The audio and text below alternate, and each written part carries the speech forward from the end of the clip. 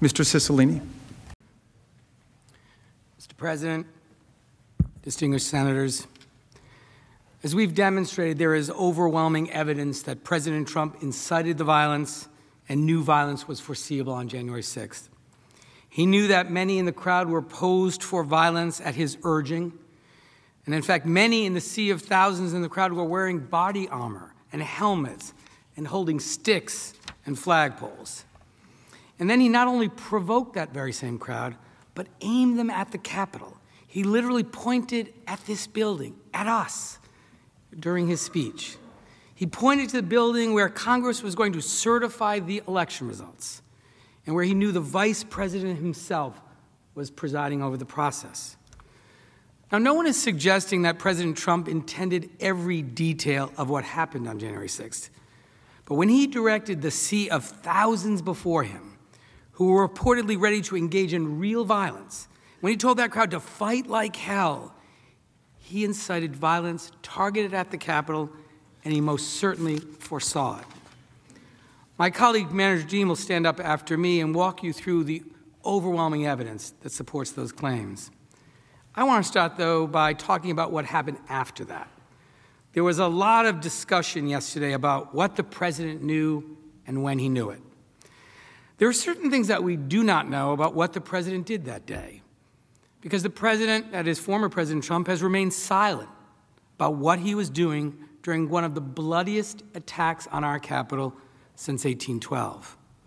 Despite a full and fair opportunity to come forward, he's refused to come and tell his story. As Manager Raskin said, we would all do that. In fact, I would insist on it. If I were accused of a grave and serious crime that I was innocent of, I would demand the right to tell my side of the story. President Trump declined. But there are certain facts that are undisputed, that we know to be true despite the president's refusal to testify, which his counsel either ignored entirely or didn't and couldn't dispute. Before I go to those facts, let me quickly just touch on a few things. First, President Trump and his counsel have resorted to arguments that the evidence presented was somehow manufactured or hidden from them. And I want to be very clear about this because this is important. In terms of the timing of when they received materials here, defense counsel had access to all materials when they were entitled to have them under Senate Resolution 47. And they cannot and have not alleged otherwise. As to their desperate claim that evidence was somehow manufactured, they have not alleged that one tweet from their client was actually inaccurate, nor can they. We got these tweets, which are, of course, statements from the former president, from a public archive, and they are all correct. You also know the president's claims about evidence being manipulated also are untrue because they didn't even object to the introduction of the evidence when they had the opportunity to do so. So I hope we can now set those issues aside and turn to the facts of this case and really set the record straight about the undisputed facts in this case, about what the president knew that day and when he knew it. And at the outset, let me say this. As you may recall, in direct response to a question yesterday, President Trump's counsel stated, and I quote, "At no point was the president informed the vice president was in any danger," end quote. As we walk through these undisputed facts, you will see quite clearly that is simply not true. As you can see here, from just after 12 p.m. to just before 2 p.m., President Trump delivered his statements at the rally, which incited an initial wave of protesters coming down to the Capitol. And his speech was still ongoing, and you saw the evidence of people broadcasting that on their phones. He finished his speech at about 1:11 p.m., at which point a much larger wave surged toward us here at the Capitol, ripping down scaffolding and triggering calls for law enforcement assistance. 30 minutes later, at 1:49 p.m., as the violence intensified, President Trump tweeted a video of his remarks at the rally with the caption, quote, "Our country has had enough. We will not take it anymore, and that's what this is all about," end quote. During the half hour following that tweet, the situation here drastically deteriorated. Insurrectionists breached the Capitol barriers, then its steps, then the complex itself. By 2:12, the insurrectionist mob had overwhelmed the police and started their violent attack on the Capitol. And as you all know, this attack occurred and played out on live television. Every major network was showing it.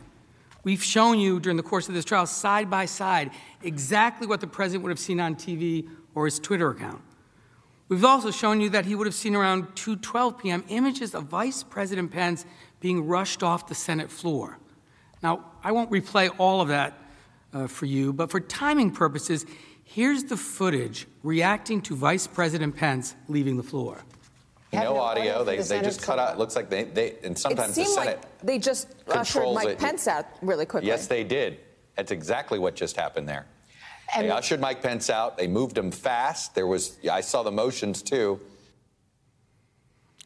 Defense counsel seems to suggest that somehow the President of the United States was not aware of this, that the President had no idea that his Vice President had been evacuated from the Senate floor for his safety because violent rioters had broken into the Capitol, with thousands more coming, and with the Capitol Police completely overwhelmed. This was on live television. So defense counsel is suggesting that the President of the United States knew less about this than the American people. This is just not possible. That the Secret Service failed to mention that his vice president was being rushed from the Senate for his own protection. That nobody in the White House thought to alert him. That none of our law enforcement agencies raised a concern to the commander-in-chief that the vice president was being evacuated from the Senate floor as a violent mob assaulted the Capitol. That simply cannot be. And with each passing minute on the timeline of events on January 6th, it grows more and more inconceivable. Let's continue forward in time. Between 2:12 to 2:24, the Senate recessed. Speaker Nancy Pelosi was ushered off the floor. The Capitol Police announced a breach and a lockdown, and the insurrectionist mob began chanting, "Hang Mike Pence." And it was unfolding on live TV in front of the entire world. So again, let me ask you, does it strike you as credible that nobody, not a single person, informed the president that his vice president had been evacuated, or that the president didn't glance at the television or his Twitter account and learn about the events that were happening? Remember, this was the day of the Electoral College. Remember his obsession with stopping the certification. It's just not credible that the president at no point knew his vice president was in this building and was in real danger. Senators, I submit to you these facts. This timeline is undisputed. At 2:24 p.m., after rioters breached the barriers, after calls for assistance, after rioters stormed the building, after Vice President Pence was rushed from the Senate floor, and just before Vice President Pence was further evacuated for his safety, President Trump decided to attack his own vice president on Twitter. The undisputed facts confirm that not only must President Trump have been aware of the vice president's danger, but he still sent out a tweet attacking him, further inciting the very mob that was in just a few feet of him inside of this very building. The vice president was there with his family. He was in danger for his life. They were chanting, "Hang Mike Pence," and had erected a noose outside. And as we've shown, the mob responded to President Trump's attack instantly. The tweet was read aloud on a bullhorn, if you remember that video. Insurrectionists began chanting again about Mike Pence. And in those critical moments, we see President Trump engaging in a dereliction of his duty by further inciting the mob in real time to target the vice president with knowledge that the insurrection was ongoing. And that's, of course, included in the conduct charged in this article of impeachment. The former president's counsel's suggestion otherwise is completely wrong. His further incitement is impeachable conduct that continued during the course of this assault itself, and it's part of the constitutional crime and was entirely and completely a part of his indefensible failure to protect the Congress. Now, there's been some confusion as to the phone call I referenced with Senator Lee, so I want to be clear about certain facts that are not in dispute. First, Senator Lee has confirmed that the call occurred at 2:26 p.m., so I've added that to the timeline above. Remember, by this phone call, the Vice President has just been evacuated on live television for his own safety. And Donald Trump had, after that, tweeted an attack on him, which the insurgents read on a bullhorn. And a few minutes after Donald Trump's tweet, he didn't reach out to check on the Vice President's safety. He called a senator to ask about delaying the certification. The call was interrupted. As Senator Tuberville has since explained, and I quote, "I looked at the phone and it said the White House on it. I said, hello. The president said a few words. I said, Mr. President, they're taking the Vice President out and they want me to get off the phone and I've got to go," end quote. That was his second evacuation that day. A minute later, live feeds documented the insurgents chanting, "Mike Pence is a traitor." At this point, even if somehow he'd missed it earlier, it's inconceivable that the former president, was unaware that the Vice President was in danger. And what does the president do after hearing that? Does he rush to secure the Capitol? Does he do anything to quell the mob? Does he call his Vice President to check on his safety? We all know the answer to those questions too. There can be no dispute. He took none of those steps, not a single one. Even after learning that senators were being evacuated and that Vice President Pence had also been evacuated, he did nothing to help the Vice President. And here's some more evidence that we've since learned. At some point over the following 30 minutes, President Trump spoke to Minority Leader Kevin McCarthy. And as Representative Jamie Herrera Butler has revealed, evidence that now has been stipulated as part of the evidentiary record. In that conversation, Kevin McCarthy is pleading with the former president to do something. He first tries to assign the blame to another group, and Leader McCarthy says, "No, these are your supporters, Mr. President." And what does the president say in response? Not, "I'll send people right away. I didn't realize you were in danger." He says, "Well, Kevin," and I quote, "Well, Kevin, I guess these people are more upset about the election than you are," end quote. I guess these people are more upset about the election than you are. The president, just as he conveyed in that tweet at 6:01, was essentially saying, you got what you deserve. Let me say that again. Not only was the president fully aware of the vice president's situation and the situation that we were all in when he was asked for help, when he was asked to defend the Capitol less than 30 minutes after inciting this violence against his own vice president, President Trump refused that request for assistance. And he told us why. His singular focus, stopping the certification of the election of his opponent. He incited the violence to stop the certification. He attacked the vice president and further incited the insurrection to pressure the vice president to stop the certification. He called Senator Tuberville to stop the certification, and he refused to send help to Congress. And this Congress and the Vice President of the United States were in mortal danger because he wanted to stop the certification. And he did these things, attacking the Vice President, calling Senator Tuberville, refusing Representative McCarthy's request, with full knowledge of the violent attack that was underway at that point. He chose retaining his own power over the safety of Americans. I can't imagine more damning evidence of his state of mind. The call ended with a screaming match interrupted by violent rioters breaking through the windows of Representative McCarthy's office. Senators, the president knew this was happening, and he didn't do anything to help his vice president or any of you or any of the brave officers and other employees serving the American people that day. His sole focus was stealing the election for himself.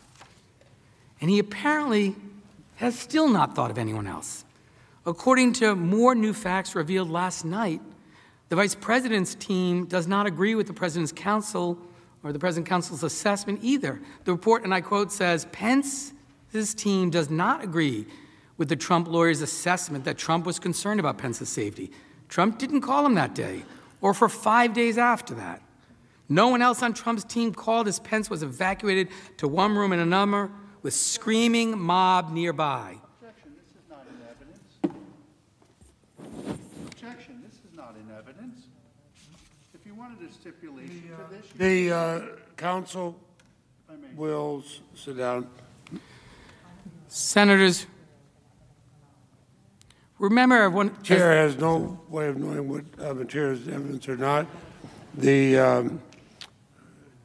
counsel for the president will have a chance to speak. And the chair will consider the issue. Senators, remember, as one of you said during this attack, they could have killed us all. Our staff, the officers protecting all of us, everyone. And President Trump not only incited it, but continued inciting it as it occurred with attacks on his vice president, and then willfully refused to defend us, furthering his provocation and incitement by the mob, siding with the mob, siding with the violent insurrectionists, criminals who killed and injured police officers sworn to protect us because they were, quote, more upset about the election than Leader McCarthy. Those facts are undisputed. President Trump has not offered any evidence or any argument to disprove them. His lawyers almost entirely ignored these facts in their short presentation. We have only his counsel's false claim yesterday that, quote, at no point was the president informed that the vice president was in any danger, end quote. A claim that is refuted not just by common sense, but by the timeline you have seen and also the vice president's legal team. So there can be no doubt that at the moment we most needed a president to preserve, protect, and defend us, President Trump instead willfully betrayed us. He violated his oath. He left all of us and officers like Eugene Goodman to our own devices against an attack he had incited and he alone could stop. That is why he must be convicted. And I'd like to conclude by making one final point that follows directly from what I just discussed. Our case and the article of impeachment before you absolutely includes President Trump's dereliction of duty on January 6th. His failure as inciter-in-chief to immediately quell or call off the mob, his failure as commander-in-chief to immediately do everything in his power to secure the Capitol, that is a further basis on which to convict, and there can be no doubt of that. The ongoing constitutional misconduct is like any continuing offense, and the proof of that is overwhelming.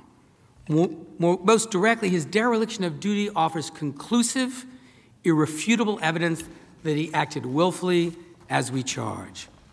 He wasn't furious or sad or shocked like virtually everyone else in America. He was reported by those around him as delighted. Rather than rush to our aid or demand his mob retreat, he watched the attack on TV and praised the mob to Leader McCarthy as more loyal to him, more upset about the election, and that was all that mattered. His reaction is also further evidence of his intent. He acted exactly the way a person would act if they had indeed incited the mob to violence to stop the steal. Moreover, as I've shown, President Trump's dereliction and desertion of duty includes his decision to further incite the mob, even as he failed to protect us.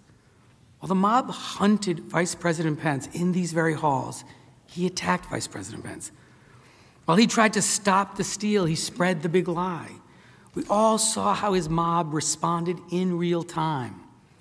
This further incitement was part of his dereliction of duty, was also part of his course of conduct, encouraging and provoking the mob to violence. President Trump's dereliction of duty also highlights how foreseeable the attack was to him.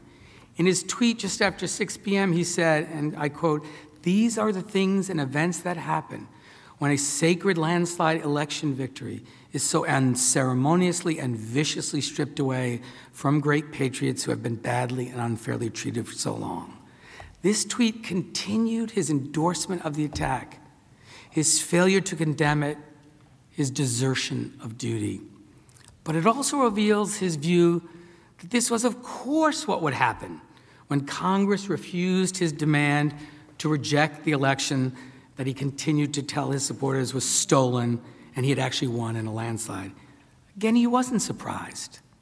He saw this as a predictable result of his repeated demands that his followers stop the steal by any means possible. This was all connected. His dereliction of duty, his desertion of duty was part and parcel of the crime charged in the impeachment. And it's certainly a basis on which to vote for conviction.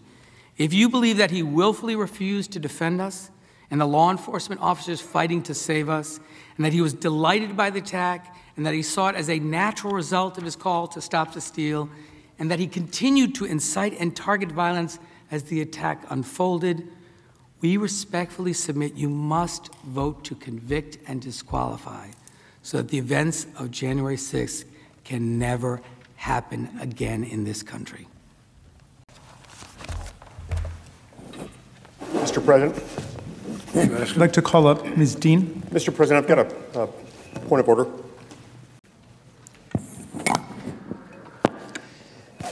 Mr. President, moments ago, House Manager Cicilline reported again. The senator will withhold. I'm advised by the parliamentarian that debate is not in order. I appeal the ruling of the chair that debate is not in order because this is not debate. He said something that's not true. The quorum has been suggested. There's clearly a quorum, sir. And the clerk will call the roll. Consent to suspend the quorum call. Is there objection? Their objection is heard. Mr. President. Majority Leader. I ask unanimous consent the quorum be dispensed with. Without objection, so ordered. Mr. President. The senator from Utah. I withdraw my appeal. The appeal withdrawn. The chair would advise everybody. The evidentiary record is closed. S-Res 47 described the scope of those things not admitted into evidence as those referenced in trial. New evidence is not permitted in closing argument. References to such new evidence will be stricken.